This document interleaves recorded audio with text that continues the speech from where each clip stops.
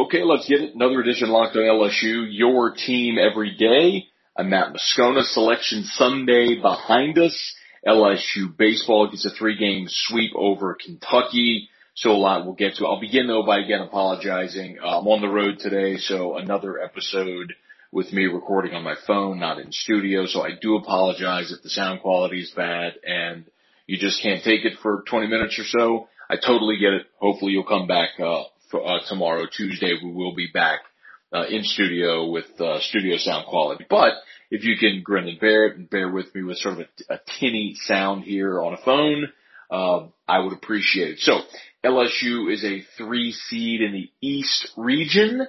They will take on Yale Thursday, 11:40 a.m. Central Time tip. That game will be in Jacksonville. So, if you'd like an interesting tidbit, the last time LSU went to the Final Four was 2006, and that run to the Final Four began with wins over Iona and Texas A&M in Jacksonville.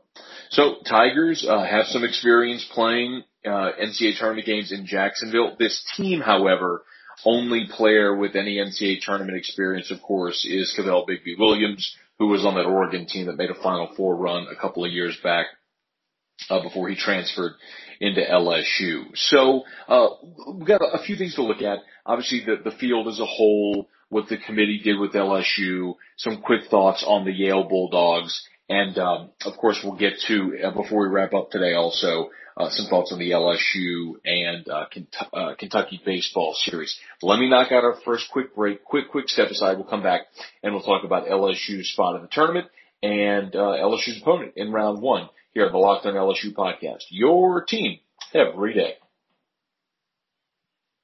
March Madness is right around the corner. If you want to win your office pool, you need to stay caught up with all the college basketball action with the Locked On College Basketball Podcast. Every Monday, Andy Patton and Isaac Shade recap the biggest stories in college basketball, keep you up to date on the NCAA tournament bubble, and get you ready for the upcoming week of games. From the Big East to the Mountain West and everywhere in between, Andy and Isaac have college hoops covered on the Locked On College Basketball Podcast. Available on YouTube and wherever you get podcasts. Part of the Locked On Podcast Network. Your team every day. Okay, back here on the Locked on LSU podcast, your team every day. We appreciate you for being with us. So, as we mentioned, LSU is a 3 seed in the East. They'll take on Yale. First, I'll give you my impressions of the seed. I thought LSU's resume was a 2. And I know I've referenced it a couple of times, but I think, and I'm not going to delve too deep into the numbers, but I think Hunt Palmer, who has done the Daily LSU Basketball Podcast, All Your Hoops with Hunt, did a great job last week comparing resumes side by side by whatever criteria you want. And I think the general takeaway was and should have been LSU's a 2. And then there's always the question, okay, well, who's not deserving? Well, everyone that got a 2 seed is deserving. It's just the nature of it. You're splitting hairs among really good teams. Just what criteria do you consider? I'm of the belief that LSU very likely in this instance got punished because of Will Wade, and they got knocked down a line in the seeding. And that happens. I know I referenced last week. I remember in I think it was 1999 with Kenyon Martin in Cincinnati. He was a great player, and they had a great team, and were most definitely going to be a 1 seed. He broke his leg in their conference tournament, and Kenyon Martin and Cincinnati dropped without Kenyon Martin. So I can understand how if the committee gets in the room and they look and they say, okay, well, LSU doesn't have Will Wade. A big part of what they've done this year is because of their coach, who's fantastic, and you take him away just before the tournament. They lost to Florida in the SEC tournament and kind of fell apart late there. And then you could also make that argument, might that happen in the NCAA tournament? So quite possibly. I think LSU for their resume was underseeded, but still a 3 seed is fantastic. Yale is an interesting matchup. Yale, you might remember 3 years ago, beat Baylor, upset Baylor in an opening round game. So while Yale hasn't been to the tournament since 2016 and LSU hasn't been in since 2015, the last time Yale was in the tournament, they did score one of the more notable upsets of that tournament and certainly in recent memory as well. So this is a Yale team that is quite capable. And the other thing that the committee did not do LSU any favors with is the fact that Duke is the 1 seed in the East region. So for LSU to potentially get to a Final Four, they will, if seeding holds, they will have to beat Yale, and then the 6 seed Maryland, and then the 2 seed Michigan State, and then top seeded Duke. So that is a gauntlet. Now, I will note, and I'll note that Maryland, as the 6, is going to play the winner of the play-in game between Belmont and Temple. It was nice to see Belmont get an at-large, which they deserve. I think Belmont's going to win the play-in game against Temple, and I think Belmont has an awesome chance of beating Maryland. So if LSU gets past Yale, I think their second round opponent could be Belmont. You may say, hey, let's take care of, one game at a time, and that's fine.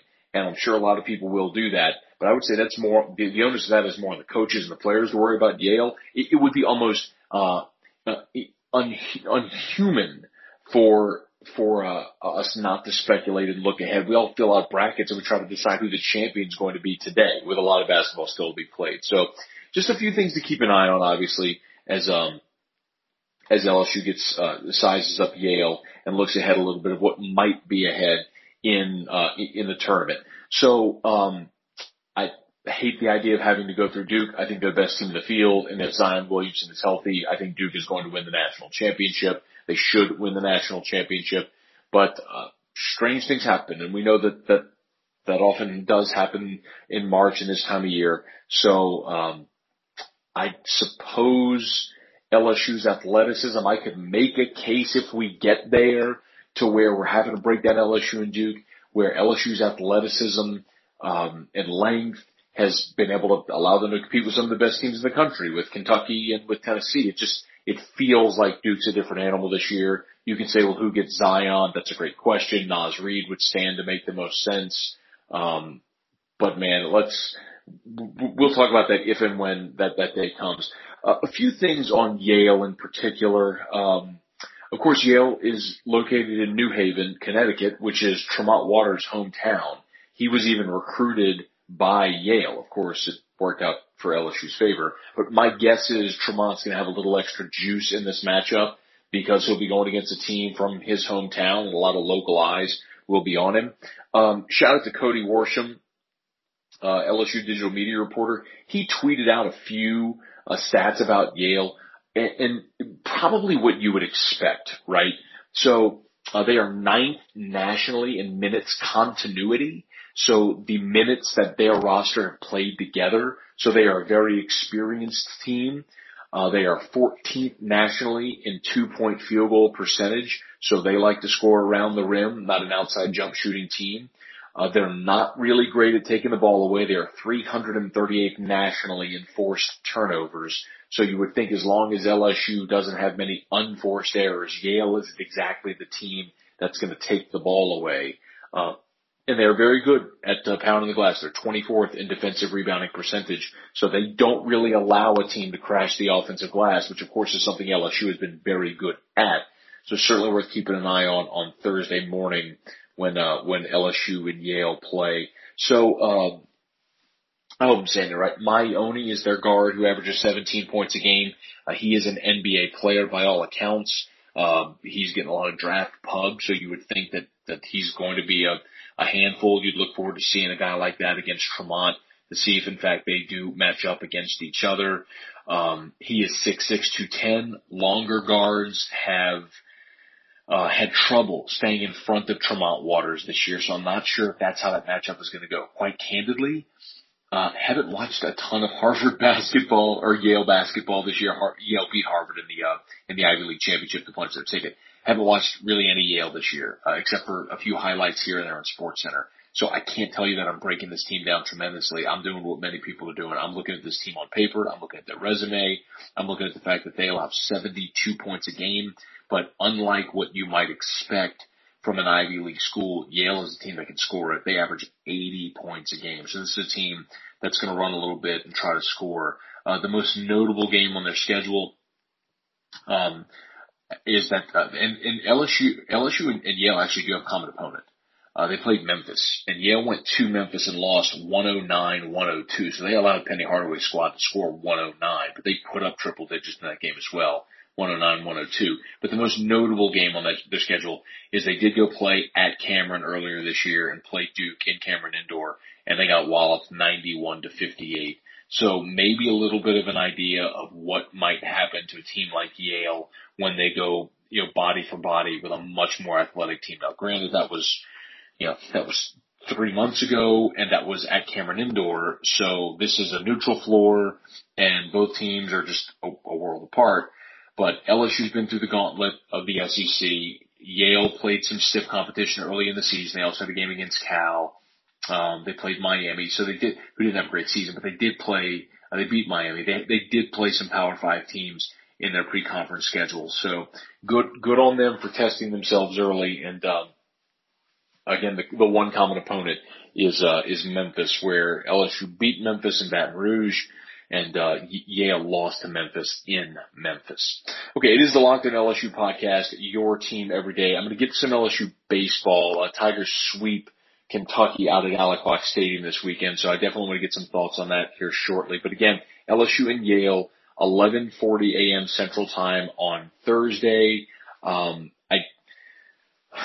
I would have loved to have seen LSU land a 2 seed. I think they were deserving, but this is the path that they've gotten, and it's nearby. So I think some Tiger fans are going to be able to make that trek over to Jacksonville to watch the Tigers, and we'll see if Tony Benford can get this squad ready to roll in time for the game on Thursday. Tony Benford did meet with the media on Sunday after the selection show and mentioned that he did talk to Will Wade on Sunday. And of course, Wade was a former assistant at Harvard.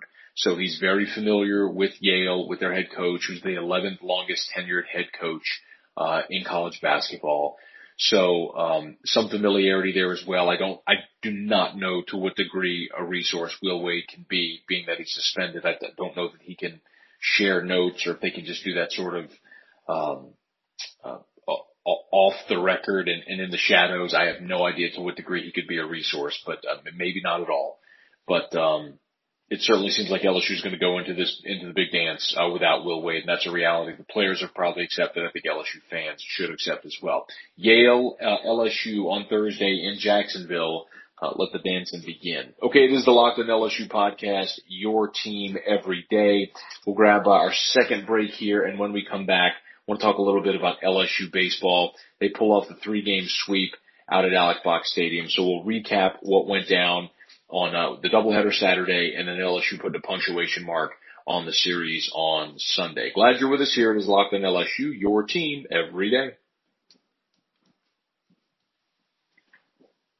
Okay, we're wrapping up the Locked On LSU podcast, and glad you're hanging out with us here. As I mention every day, please subscribe to the Locked On LSU podcast. It is a gigantic help. If you have not done that, I would really encourage you to do it. Leave a review, a rating for us. And if you do have a smart speaker, remember you can listen to us in your home or in your vehicle. Just tell your smart speaker, play podcast Locked On LSU, and there we are. Again, play podcast Locked On LSU, and there we are. So, LSU baseball. They get a 3-game sweep of Kentucky to open up SEC play. Now, a few things that obviously are worth noting.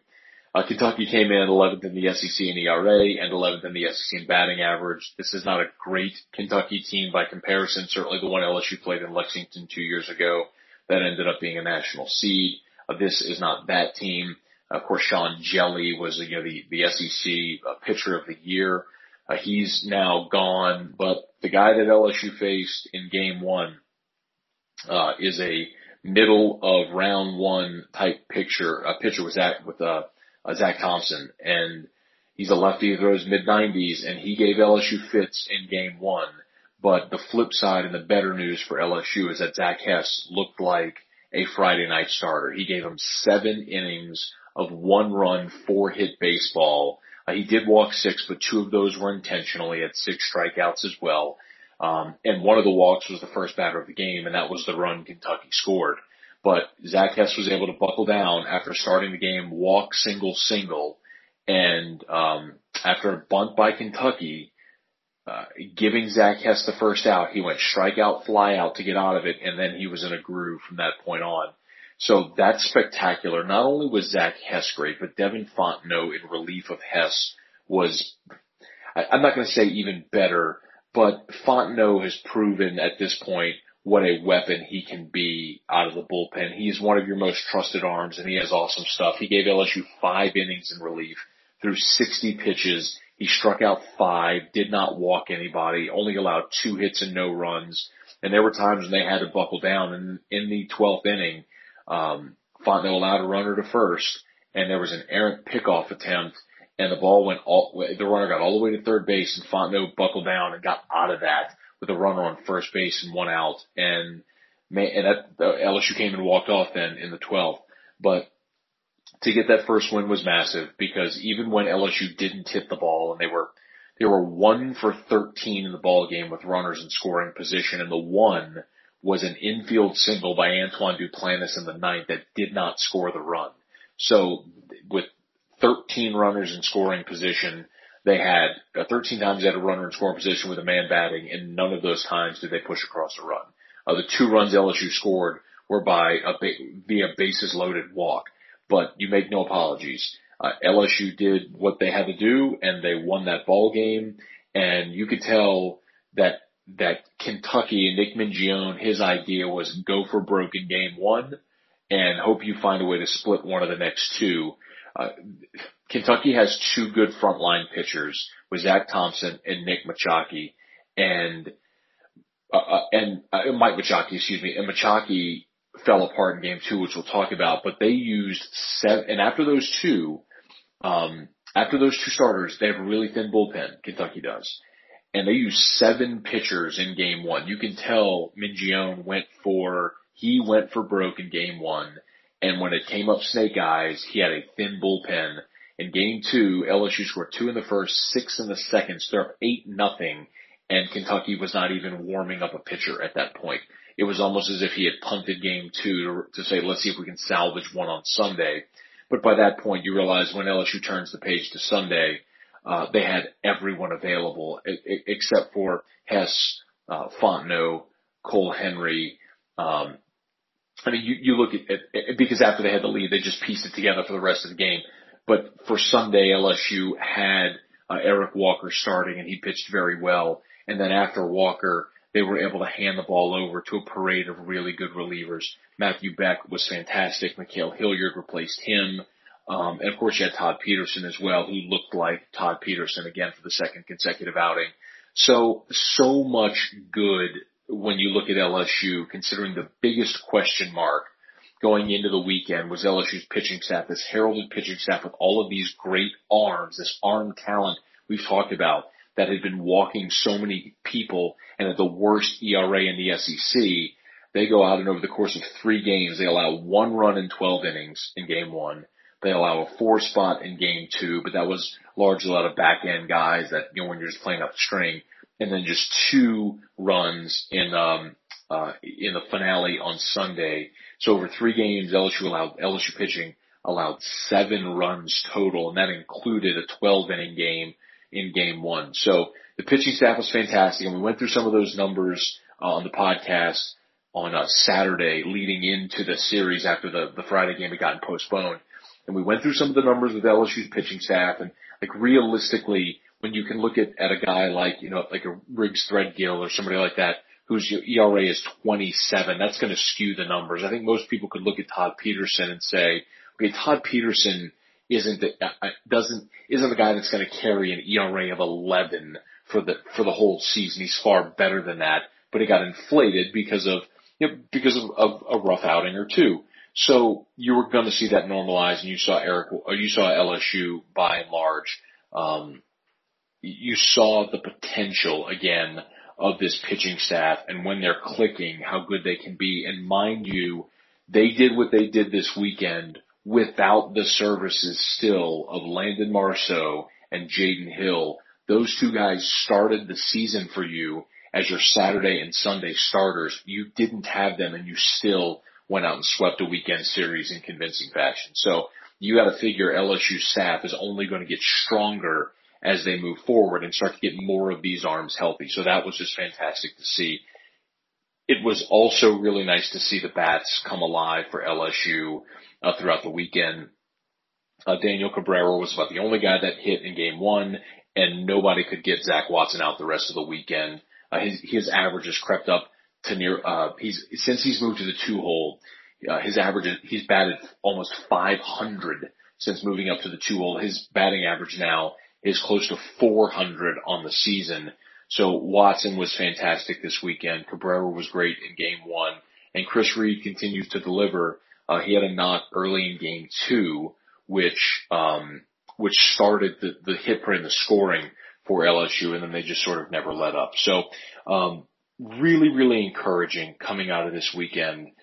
You'd love to see LSU cut down on some of the strikeouts, but offensively, but you're going to see that when you're facing frontline SEC pitching oftentimes. But wins are wins are wins, and we've mentioned it before, but this LSU team on their schedule, it's favorable. They don't have to face Vanderbilt, and Florida has to come to Alex Box Stadium. So this is one of those series where if you're LSU and you look at Kentucky coming in to start the season and they're at Alex Box Stadium, that's a great chance for a sweep, and they got it. So now you're going to play Nicholls in the midweek, and then you're going to go to Athens to take on a ranked Georgia team, which is a pretty good baseball team, a ranked baseball team this year. So we will see how LSU does going on the road to Georgia this weekend for its first road SEC series. But it's hard not to look and say, okay, well, if you're LSU, you've already been on the road this year for a weekend series at Texas against a ranked team, and you know what that feels like when they're cheering against you and things aren't going great. So you've already had that experience, which I would lean on heavily. You went to Northwestern State and got roughed up a little bit, so they got to figure out how to win on the road. But at the same time, man, it's I think those experiences are fantastic. It's worth noting Georgia, LSU's opponent for this upcoming weekend. Georgia swept South Carolina, coming back in game three to win in the 4 runs in the ninth for a 4-2 win. They were down 2-0. They scored 4 in the ninth to win it 4-2. So Georgia went on the road to South Carolina and swept the Gamecocks. And now 2 teams that opened up conference play by sweeping their opponents meet next weekend in Athens. So, busy week ahead for LSU. Thursday, of course, you got LSU basketball against Yale in the NCAA tournament. Then Friday, Saturday, Sunday, you got LSU in Athens against Georgia for a 3-game baseball series. We will be covering all and getting you ready during the course of this week here on the Locked On LSU podcast. Again, please subscribe to the podcast. If you have not yet done so, tell all of your friends to tune in to us here. And if you would, please leave us a review on iTunes or however you listen. We appreciate it greatly. That'll do it for us. Y'all have an awesome Monday and a great week. We'll talk to you tomorrow on the Locked On LSU podcast. Your team every day.